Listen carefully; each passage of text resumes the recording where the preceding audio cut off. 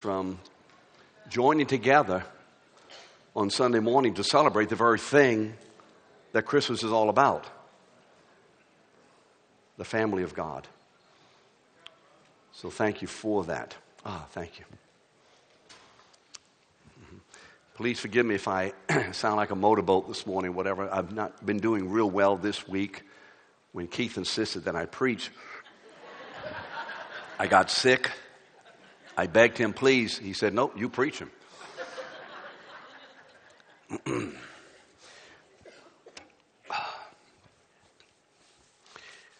I just wanted to hear another good song.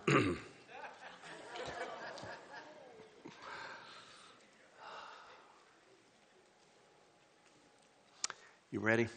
Are we on the timer and all that? Okay.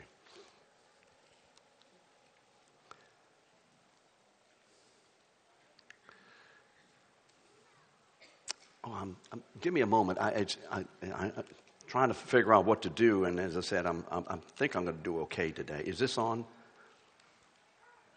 Okay, I'm learning how to do this machine, so you just have to bear with me on this. This morning, I want to talk about something of the season that we are in the midst of. You know, when we come to the opportunity of speaking the Sunday before Christmas, or maybe the Sunday of Christmas,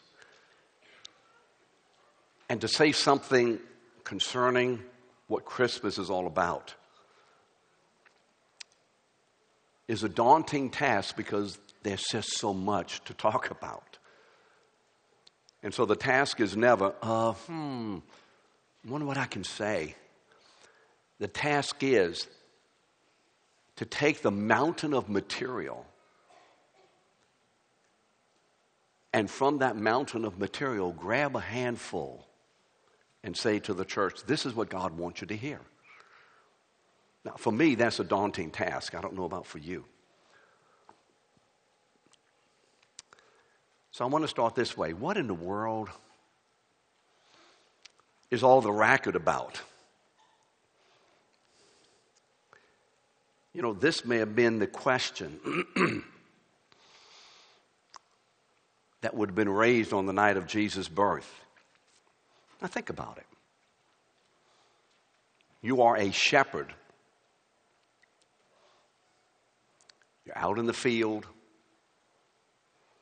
It's late at night. You've been working hard, taking care of all these sheep. Finally, we've gotten the sheep calmed down and they're all sleeping. You know, it's like your child when she goes to sleep. What? Don't say anything. And sure enough, you sneeze and then she's awake all night. It's very quiet, very calm night. You're tired. You just want to kind of relax around the fire and you want to go to sleep.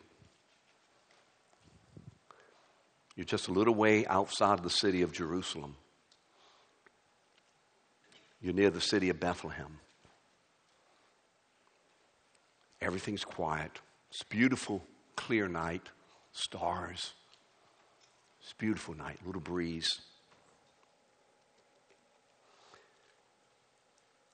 And listen to what Luke says. And in the same region, there were shepherds out in the field keeping watch over their flock by night. And suddenly, boom! All of a sudden, the dark night breaks forth in brilliant light. And the quietness is shattered. Now think how you would feel. You're in the darkness and the quietness, and all of a sudden you see a great light and you hear voices. You know, we don't sometimes when we read the Word of God, think about it personally. We don't apply it as in a way that how would it have been for those folks? And an angel of the Lord appeared to these shepherds, and the glory of the Lord shone round about them, and they were filled with great fear. I guess they were filled with fear. And so would we all be filled with fear. And the angel said to them, "Fear not, don't be afraid." Now, I don't know whether that would have helped me. I mean, this bright light, this being, whether he's standing or halfway in the air, I don't know. Where did you come from? Who are you? What are you doing here? Don't be afraid. Oh, yeah, sure. Don't be afraid. Oh, I thought, this is where my water was. No wonder I couldn't find it. I wonder, what's wrong with my back pocket? Whatever. He says, "For behold, pay attention to, look upon, think about, put your concentration on. Behold, I bring you good news of great joy that shall be to all the people. For unto you this day is born in the city of David a Savior, who is Christ the Lord. And this will be a sign for you. You will find the baby wrapped in swaddling clothes and lying in the manger." Now, if that wasn't enough, suddenly there was with this angel a multitude of the heavenly host, praising God and saying, "Glory to God in the highest, and on earth peace to men with whom God is pleased."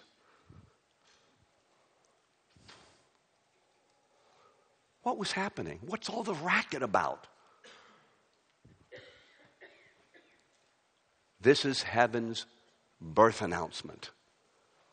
This is, you let me say it this way, I don't like to make God too familiar.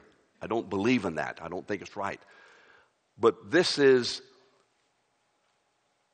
a proud papa saying, "My son's here.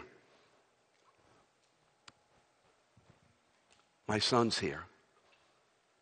It's heaven's birth announcement. What was happening? You see, with the birth of this child, finally the long-awaited Messiah was being born in Jerusalem. Finally. Awaited for how long? Ever since Genesis 3, verse 6. You remember that verse? Remember the last three words of that verse? The first part of it was Eve took the fruit, handed it to her husband, who is next to her. And what are the last three words? And he ate. And when Adam ate, the entire cosmos collapsed into the grip of sin. And death was now ruling and reigning over God's intention to bring life. Finally, since Genesis 3:6, all the way through thousands of years, thousands of promises, thousands of prophecies, finally the Messiah is born. And you remember what the angel said, "Behold, I bring you good tidings of" what? Great joy. Great joy. We sang about joy to the world. Whose joy? Now, typically, if we're like most believers, we default to say, our joy, right, Julio? Our joy. We have been given a present. Our joy. How many of you are anticipating joy Sunday morning, Christmas morning, from those who will receive presents? Aren't we anticipating joy? Like, yeah, it's okay. No, we are anticipating joy. The joy of those who are receiving. But you see, there's a greater joy. This is certainly the joy of those who are going to receive a gift. But there's a greater joy. It's the joy of the one who gives the gift. Sometimes we forget that. Behold, I bring you good tidings of great joy. This is the Father's joy in giving his Son. This is the joy of heaven. Because you see, we are now receptors or receivers, those who have received, and benefactors is the word I want, benefactors of the joy that God has within himself about what he, as a result of what he is doing in our lives. It's God's joy. You see, this is the same joy that we see in Hebrews 12:2. You remember that verse? For the joy set before him, what happened? Jesus, do you remember that? For the joy set before him, what did Jesus do? Endured the cross, despising the shame, and is now set down at the right hand of God. It's the same joy. The same joy of heaven, of God, in finally bringing to fruition his eternal purpose in creating humanity. Finally, God is going to have his intention fulfilled upon the earth. He's been moving toward this intention ever since it was forfeited by Adam's sin in verse 6 of chapter 3 in Genesis. And for thousands of years, God was preparing and prophesying that he would fulfill his purpose. And it's finally here. How many of you had that same feeling when you have bought that special person whom you love so much a present that you know he or she is going to love it? You just know it. Are you with me on this, some of you? But you bought it like 4 months ago. Now, I know that's not American, but that's the way sometimes it happens, Tommy. Sometimes we do things early. And 4 months before Christmas. Now, how many of you know that it seems like Christmas will never get here? Have you ever experienced that? Every day. And so you want to drop hints. You know, I know you're going to like your present. I've done that with Jean before. You know, I think this year you're going to really like. I can't tell you. You know, but you're going to like. Oh, please, I can't tell you. Now with Jean, she spoils it all because then she doesn't pursue it. But the building up, the anticipation of joy. This is God also. He's not sitting there. Okay, go. Boom. Oh, wow. Because, see, God is a father. Anticipating this greatest day, finally upon the earth, I will have a man according to my intention. A man after my own heart.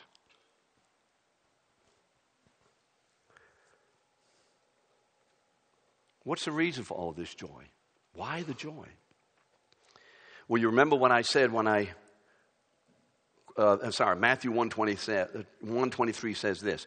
Behold, the virgin shall conceive and bear a son, and they shall call his name Emmanuel. Matthew is quoting from Isaiah 7:14. It's a promise of God.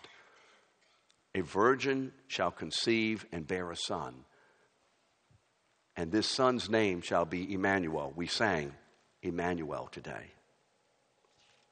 So the name Emmanuel explains God's joy. So what is that name? Because when Matthew says, and his name shall be called Emmanuel, then he translates it for the readers just in case they didn't understand what Emmanuel meant. Because Matthew, who was writing very much to the Jewish people, is also knowledgeable that others, non-Jews, are going to read this and say, Emmanuel, what's that? So what? His name is Emmanuel. Big deal. But you see, Emmanuel, in the name Emmanuel, is the reason for God's joy. In giving Jesus, this little child, the name Emmanuel, is revealing to us the very reason for God's joy. Someone should clap. I did it right. Now, by naming this child Emmanuel, God is telling, what does Emmanuel mean, by the way? I forgot to tell you. What? God with us, or God is with us. That's what the word Emmanuel means. By naming this child Emmanuel, what God is telling us is that Jesus came to recover us to God's original intention. Remember in Genesis 1:26, let us make man in our image and after our likeness. So what is the essence of God's purpose for us? Why does he send Jesus to recover that purpose of creating us as his image? What is the essence of that? What is the essence of what Emmanuel means for us? What it means for us is we have now, in Jesus Christ, been brought back into communion with God. See, that's the joy of God. I now am going to have a people that I can commune with on a personal and intimate basis. See, this is where the glory of God is demonstrated and is most clearly seen. It's in our communion with God. What is the essence of God being in God's image? What is the essence of being a believer? What is the essence of being saved? What is the essence of being sanctified? What is the essence of walking with God?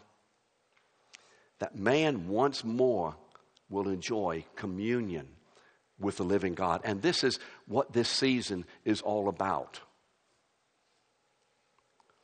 Remember that God is a single being.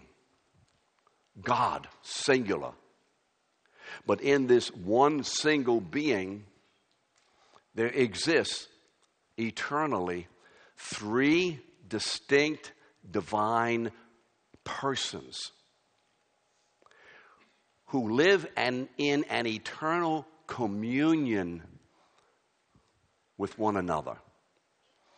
And so when we think of God, we must think of him probably in many ways, but one of the essential ways is this, that God is a communing God within himself. And so when he creates man in his image, he creates us to be an earthly reflection, an image on the earth, among ourselves and to the world.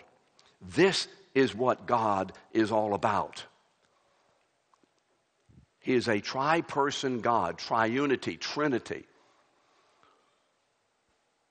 in whom the Father and the Son and the Holy Spirit experience eternal communion. This is the truth about God.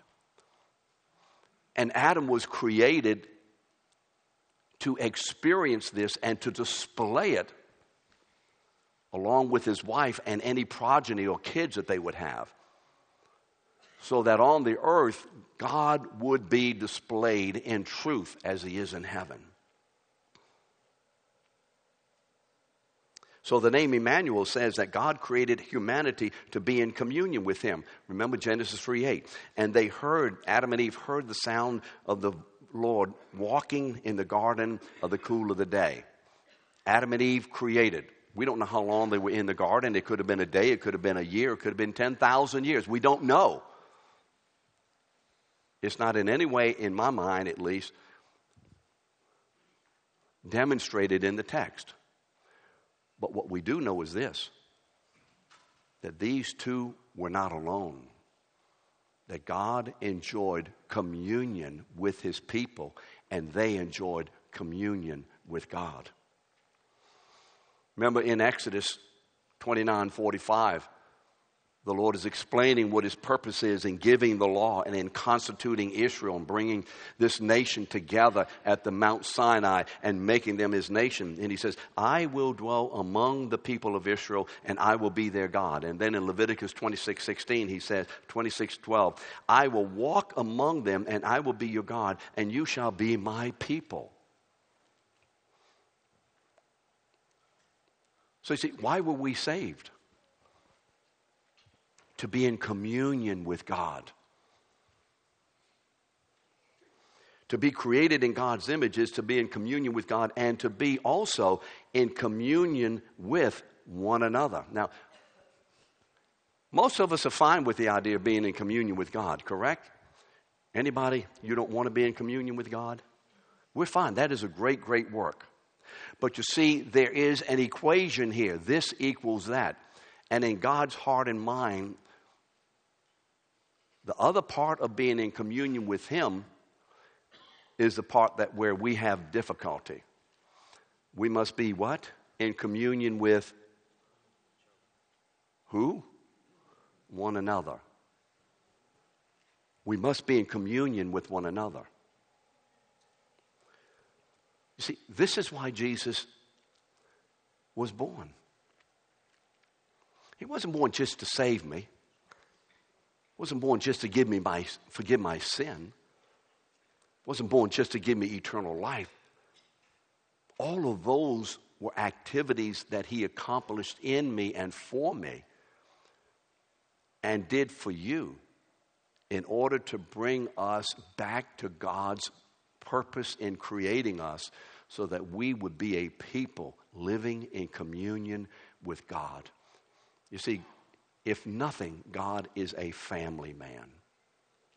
He is a father, a family man.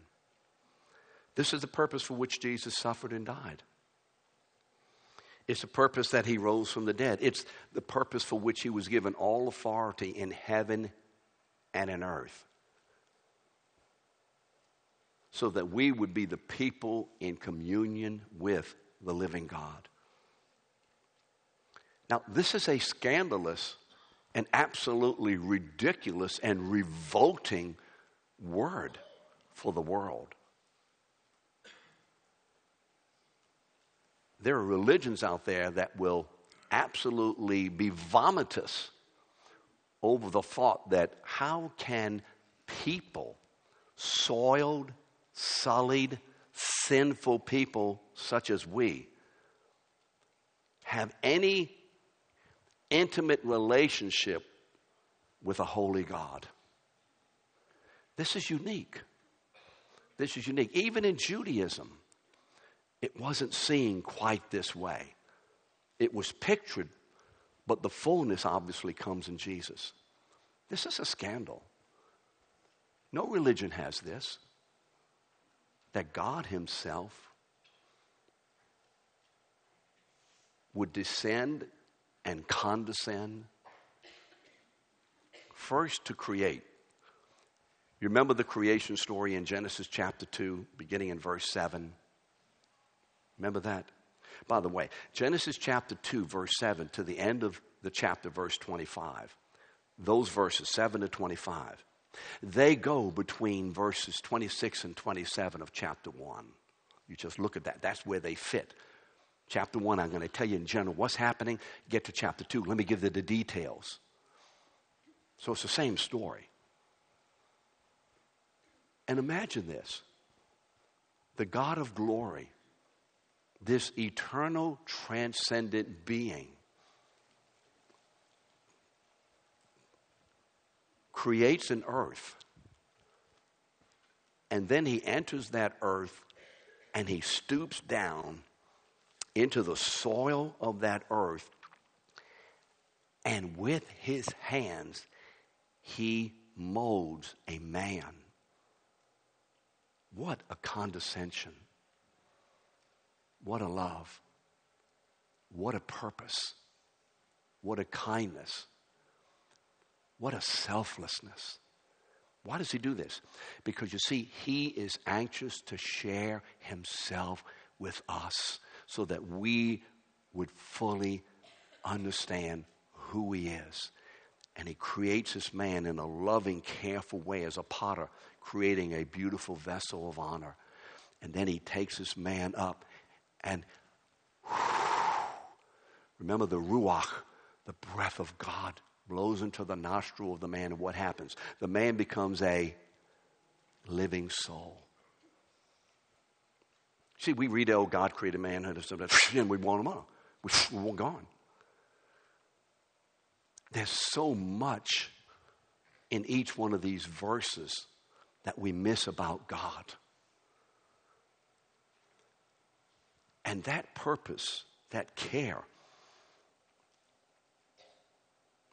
is blown away because of sin. And people say, well, you know, the Old Testament, that God is wrathful and mean and nasty and hateful. You know where we see the first evidence of God's unfathomable mercy and grace? It's in verse 7 of Genesis 3. Because when you look at Genesis, remember Genesis chapter 2, 16 and 17? You had these two trees in the garden, the tree of life and the tree of the knowledge of good and evil. Of the tree of life, you may freely partake. Remember that? Did you see the movie? But of the tree of the knowledge of good and evil, you may not eat. For in the day that you eat of it, you shall surely die. Ooh. You see, love has requirements about it. So Genesis 3:6, the last three words say what? And he ate. So what did you expect Genesis 3:7 to say? And they, come on, what did you expect? And they what? And they died. But did they die? No, they did not die. Why did not they die? Because man will surely die. But you see, God's people will have the sentence of death upon them because of their sin placed upon another man.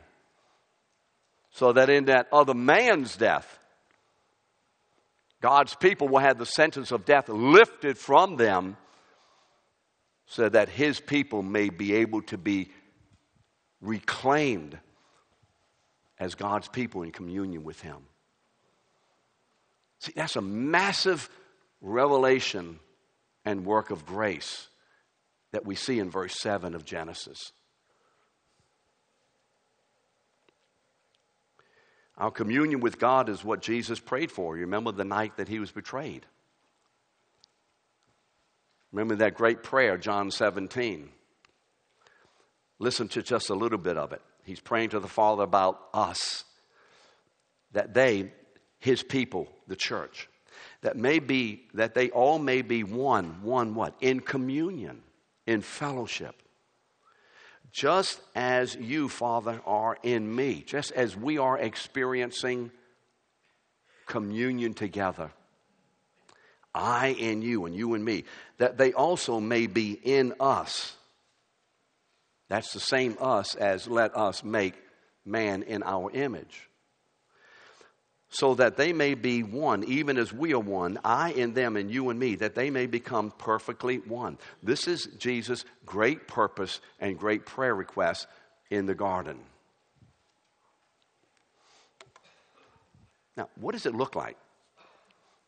Let's just take a quick glimpse at Jesus' life to determine what does this communion with God look like. Now, why do we want to look at it? Why do we want to know something about it for ourselves? Because, first of all, we have to determine, are we genuinely in communion with God or not? Because those who are experiencing communion with God today, that communion with God will continue forever. Correct? Them who are not experiencing communion with God today have absolutely no right to hope or expect that when they leave this earth, suddenly and in some way, mysteriously, they will then be given communion with God, having not experienced it on earth. It's not going to happen. For that which begins here continues forever after this life is over. And so it's important to see what communion with God looks like for a couple of reasons. One of which is, do I see any evidence in my life that I am actually in communion with the living God? Or am I in communion with the God of this world? See, because all of us are in communion with some God. Either the living God, Jesus Christ, or the God of this world, 2 Corinthians 4:4. All of us are in communion with a God. Every one of us will always, on this side of heaven, be in communion with another being who is called God. Either the little g, God of this world, Satan, or the big G, the God of creation. So it's important as we look at what this communion looks like to determine, am I in communion with the God of glory, or am I being deceived?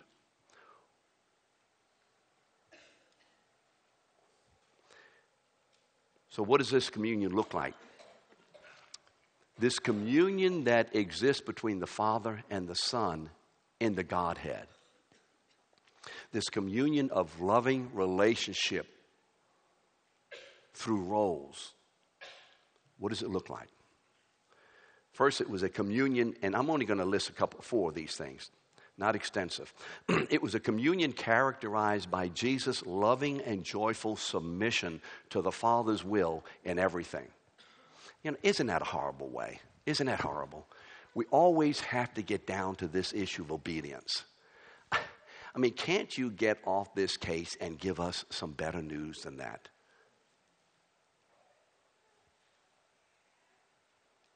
Adam lost everything because of one simple act of disobedience. And I've said this before. One man, one time, one act collapsed the entire universe. God takes obedience to him seriously. So when you look at the life of Jesus, there's much you see here. But what you see here outstanding is this: that in every situation and under every circumstance, this man is under submission to his Father's will. Listen to what John 5:19 says. Jesus said this, "Truly, truly I say to you, the Son can do nothing of his own accord." What are you talking about? There's a lot I can do. What does that mean, he can do nothing of his own accord? I mean, he can't eat. He can't lie down. But we're talking about nothing in relation to being compatible with and functioning in this communion. Nothing as to godliness. Nothing as to righteousness. I can do nothing apart from on my own accord, but only what I see the Father doing. For whatever the Father does, the Son does likewise. So my first question about myself, am I in communion with God? Is my life characterized, not to perfection, but at least is the essence or the preponderance of my life characterized by a disposition to obey and an activity of obedience? Is there a disposition to obey, and is there an activity of obedience? If you're here and you're living whatever kind of life, oh, it's okay, whatever. Or if you're a believer, or you say you're a believer, and there's an activity of sin and an ongoing activity, you know, a pattern of sin in you. You have a thought process that's sin. You're jealous, that's sin. Whatever it is. And if this doesn't bother you, then I think you need to think it out again. Because you see, this is not what communion with God looked like in Jesus.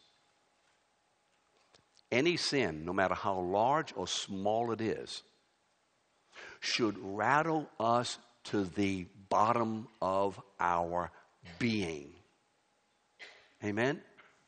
Any sin should rattle us to the bottom of our being. I mean, look at 2 Corinthians 7, I think it's verses 10, 11 to 12, right around in there. And Paul will give you some information about how we are to respond to sin.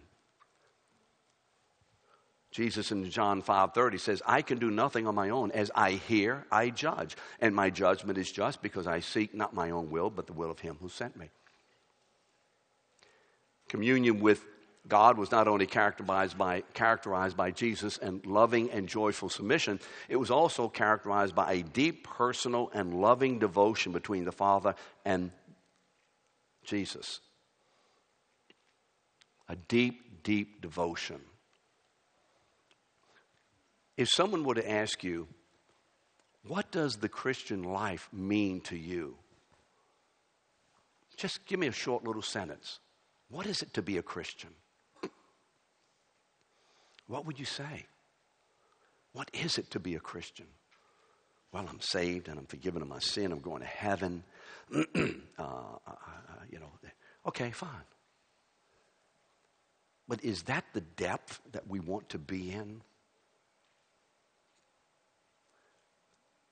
Jesus' life was characterized by a deep, deep devotion and love to his Father. 42 times in the Gospels, Jesus refers to God as my Father. And in fact, he did it so much and he used this term so many different times that the Jews, on occasion, took up stones to stone him because he said, when using this term, he made himself equal with God. He made himself in communion with God in a way that no man can be in communion with God. My Father. When you think of God, when you think of your Christianity, I don't like to say it that way, but I say it that way purposely. When you think of your Christianity, does the fatherhood of God take center and abiding stage? God, Father, his love, his care, his ministry, his presence. Yet I want to encourage you, and please don't say you're busy. At least if you are, don't tell me you're too busy for this, because I'm not interested in that.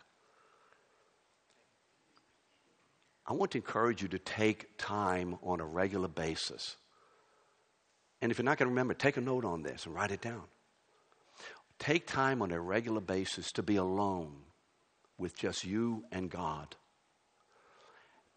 And in your aloneness, don't think about how much you need and what you didn't get and how you didn't get it, why you didn't get it and how you need it. Don't fill the time with all these people out there and all that activity, but fill the time with being absorbed by this, that I am loved by God, that he's my Father. To me, the most astounding 5 words in the Bible in which is collected the entire rest of the Bible itself is this word. In the beginning, God created the heavens and the earth. Astounding that this God would do this and create us for this kind of a fellowship. Knowing the result, knowing the necessity of the payment. What a God this is. Are you with me on this? We're too quick to talk about the things of God and too slow to contemplate and enjoy the person of God. He's a Father. This is who he is to us. He's our Father. Take time to be with him. I talk to parents, and I'll make dads the issue. Doesn't matter. We have kids. And I said, do you have time? Do you pray? Yeah, well, I pray. Well, I'm going here and then. I'm praying during the day, whatever. That's fine. We do it. I pray during the day. Do you pray during the day here and there? You better where you drive. I'll see. You know, you pray during the day? We all pray. How many of us don't pray during the day? We all pray during, okay. Well, what about your time with God alone? Well, you know, I know. Now say, do you have any little children? And of course, they know I have little children. They look at me like, yeah. Now, during the day, you see your son, hey, sweetheart, we're chatting all the time with our children. Blah, blah, blah, blah, blah. But suppose Drew came to you and says, Mama,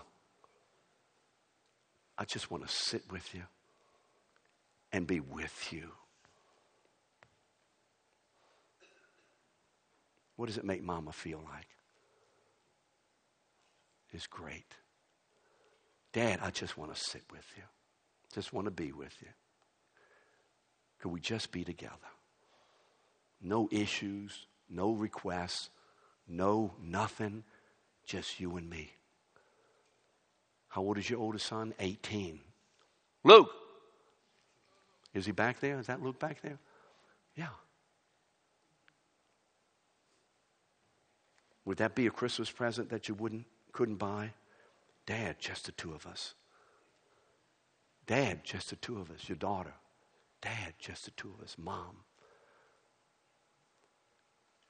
God wants that too. And we need it. So why don't you, in this Christmas season, determine, I'm going to begin to spend time with my Father.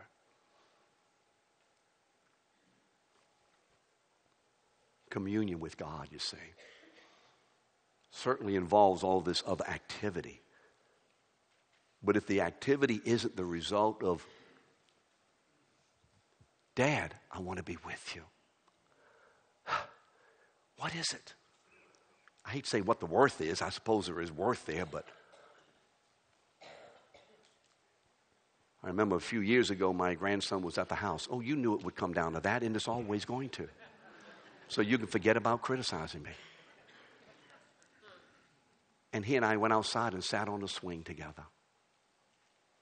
Now, had you looked at our mouths, we're not saying much. Just a little chit-chat. To the day I die, I will never forget that time with my man. This man I love. My main man. Just the two of us sharing one another without a whole lot going on. Learn to do this because I know what will happen. You see, the power and the motivation and the experience that you will derive from this will so permeate your mind and your heart and your thoughts and your memory and all about you that you will find that this is the backdrop of our obedience. This is the backdrop of our obedience.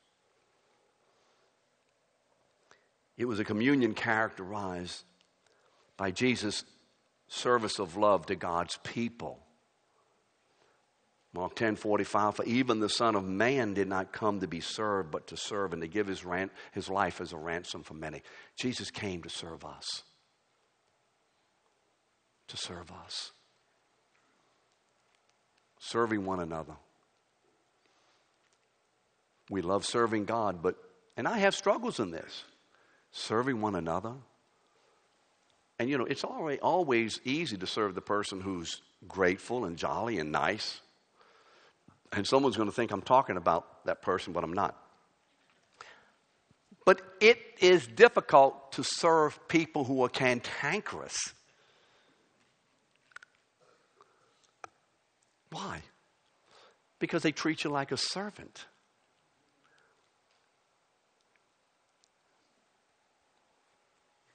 You see, our communion with God allowed us to treat Jesus like a servant, and he took that abuse unto himself, so that God forgave it and turned it around and caused us who treated him like a servant, that now he has become the one we gladly serve.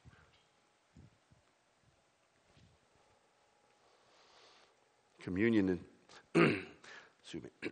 This communion is characterized by the Father's unfailing and faithful love for his Son. Remember Mark 1:11, and a voice, remember Jesus is coming out of the water. John the Baptist has baptized him. You are my agapetos. Is that almost? You are my beloved Son. In you I am well pleased. God loves, I'm going to say it this way, so don't throw stones at me. God loves his boy.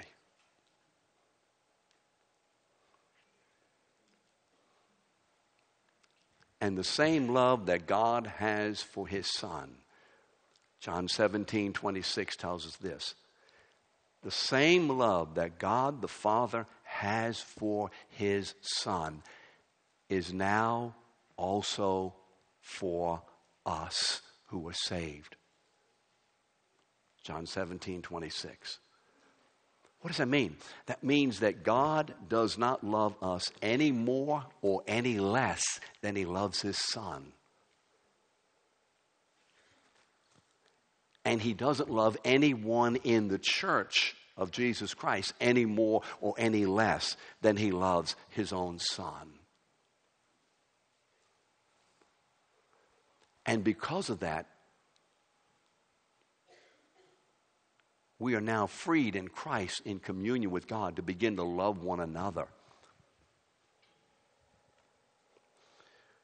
You see, have you noticed that the word love is common to each one of these that I have said?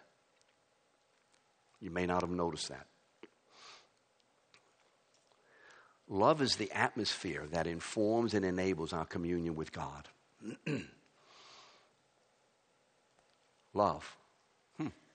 First, God's love for his own glory, for who he is and how he is. Well, that's egotistical. No, it's only right. It's egotistical if it's not right. But it's honest because it's right. God is the only being in all creation who rightly loves who he is and how he is. Why? Because he's right. Secondly, is God's love for his Son. And third, this great atmosphere of love is given to us. For God loves us. Ephesians 2:4. Why were we saved? Why were we saved? Ephesians 2:4. But God being rich in mercy because of his great love. What love? Because he primarily loved us? No. Because he loved his Son, and in loving his Son, he loves us. There's no disconnection between the love of God for his Son and the love of God for us. The two come together.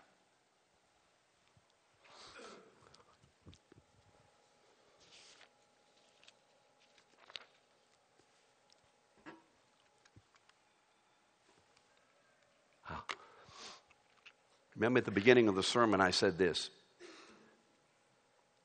We were created to bear God's image in communion with God and with one another. This is why we were created. This necessitates two questions, I think. First of all, how do we come into communion with God? How does that work? How does it work? By believing the gospel. Now, how many of us, before coming to this church anyway, went to churches and you heard the word gospel almost every Sunday? You never heard it before you came here? Sure we did. You just don't remember. This is the gospel. Do some of you remember that? This is the gospel. And the word of God was raised up, correct? Well, what's the gospel? Well, succinctly, the gospel is the good news that God has sent his Son to bear in his own body upon the cross the full guilt and penalty of all of our sin,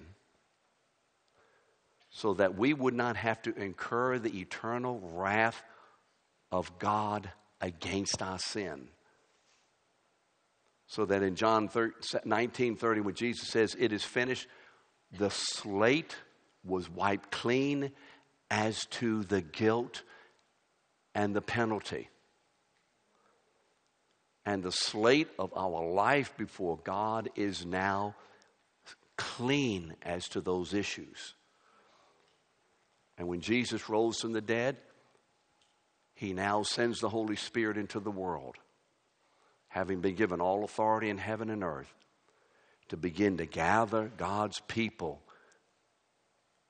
from all corners of the world back into communion with the Father. This is the gospel. How do we come into communion with God? By believing the gospel that Jesus has paid the full penalty of our sin at the cross, so that God now adopts us into his family, so that we are brought into full communion with him.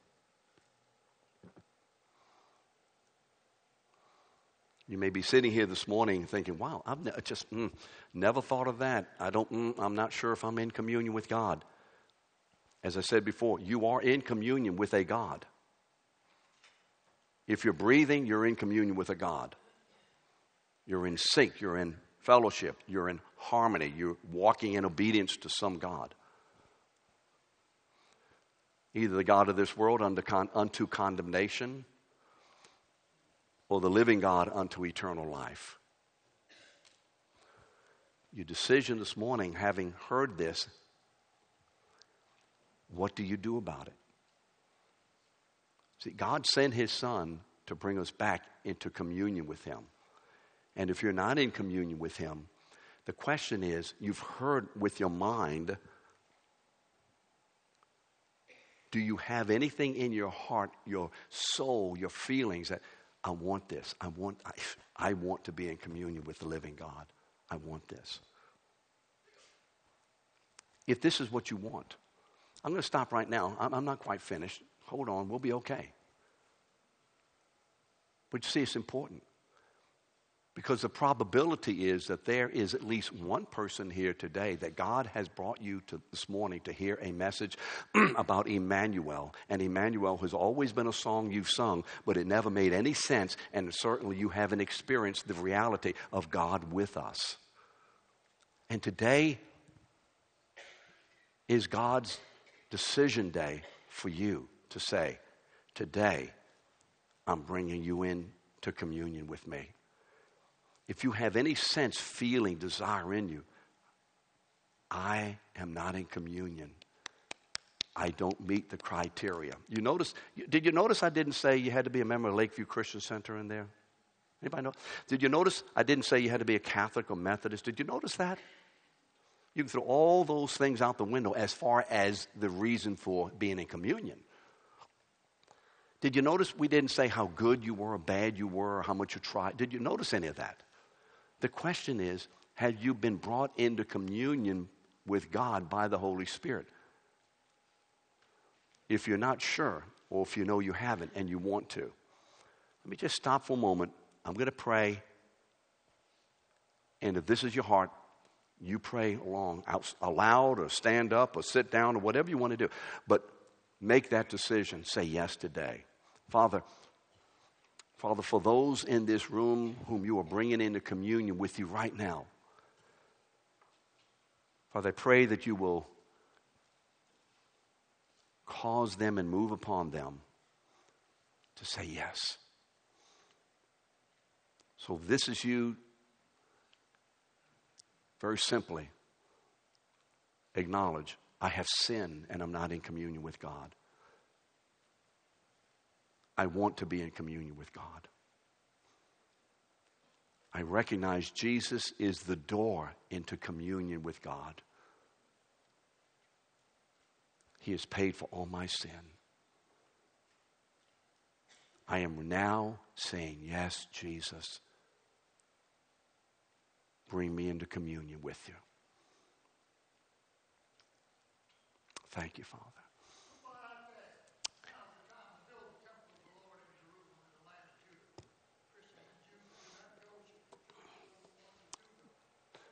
That's Paul. We know Paul.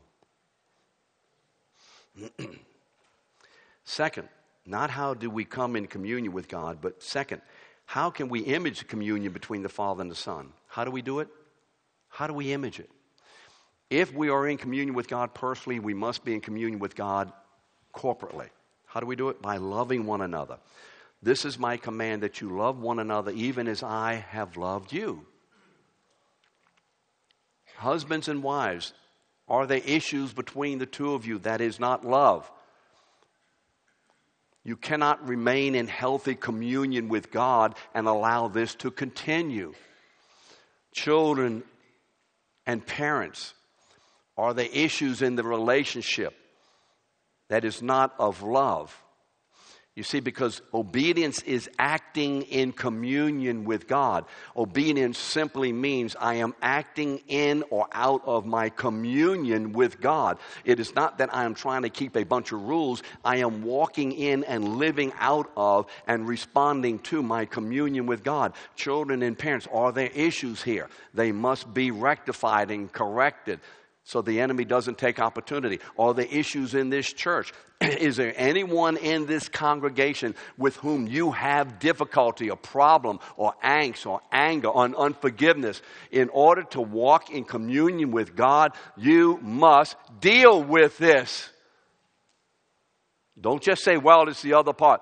Jesus died for both people, the one who has grieved and the one who is grieving.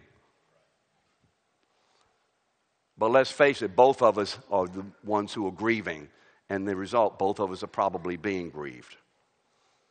Our communion with God is a subject of all of 1 John. All of 1 John, our fellowship with God is a subject of that. You see, our love for one another images the community of love between the Father and the Son. Well, this is an accomplished work. Why? Because at the cross, Jesus has brought us into communion with God. Listen what 1 Peter says. 2 Peter 1, 3 and 4. God's divine power has granted to us all things that are pertaining to life and godliness, through the knowledge of him who called us to his own glory and excellence, by which he has granted to us his precious and very great promises, so that through them you may become partakers. Koinonia. Butch, I don't know if I still can say it your way, but koinonia. It means communion with the divine nature.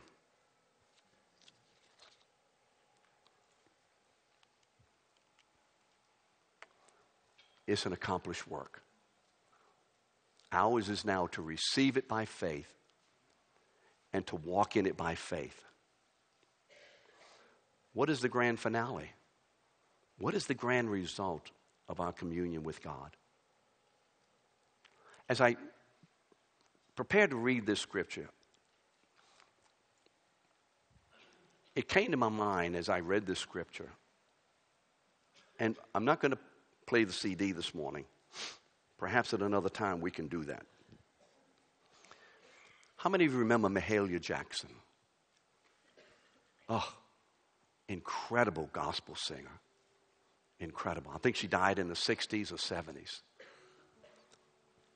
But you go online and you put into your computer, the Holy City. The Holy City. How many of you have heard of that? The Holy City. It's incredible. And she sings about this city that comes down out of heaven, and the doors of the city are open wide to all who may enter to have communion with God. Let me encourage you to go online and listen to the Holy City. It'll be several people, artists, but listen to Mahalia Jackson, because she put soul into it. Do you know what I mean? She put soul in it. And look, We're basically a white church, and we need more soul in us.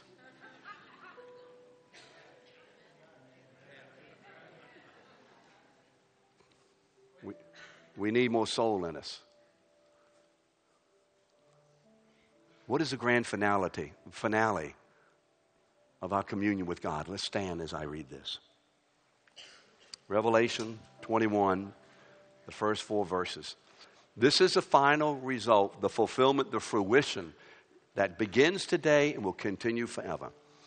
Then I saw a new heaven and a new earth. For the first heaven and the first earth had passed away, and the sea was no more. And I saw the holy city, the new Jerusalem, coming down out of heaven from God, prepared as a bride adorned for her husband. And I heard a loud voice from the throne saying, Behold, the dwelling place, the communion. You see? A loud voice from the throne of God. Behold, my people are home again with me. We're together once again. And this time, we will never be parted. For we'll be there forever. You hear the joy of God in this? Behold, the dwelling place of God is with man, and he will dwell with them, and they will be his people, and God himself will be with them as their God. And he will wipe away every tear from their eyes, and death shall be no more. Neither shall there be any mourning or crying or pain anymore, for the former things have passed away. This is Emmanuel.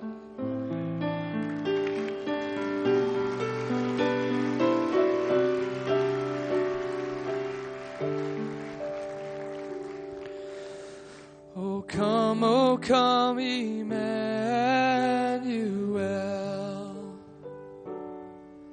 and ransom captive Israel that mourns and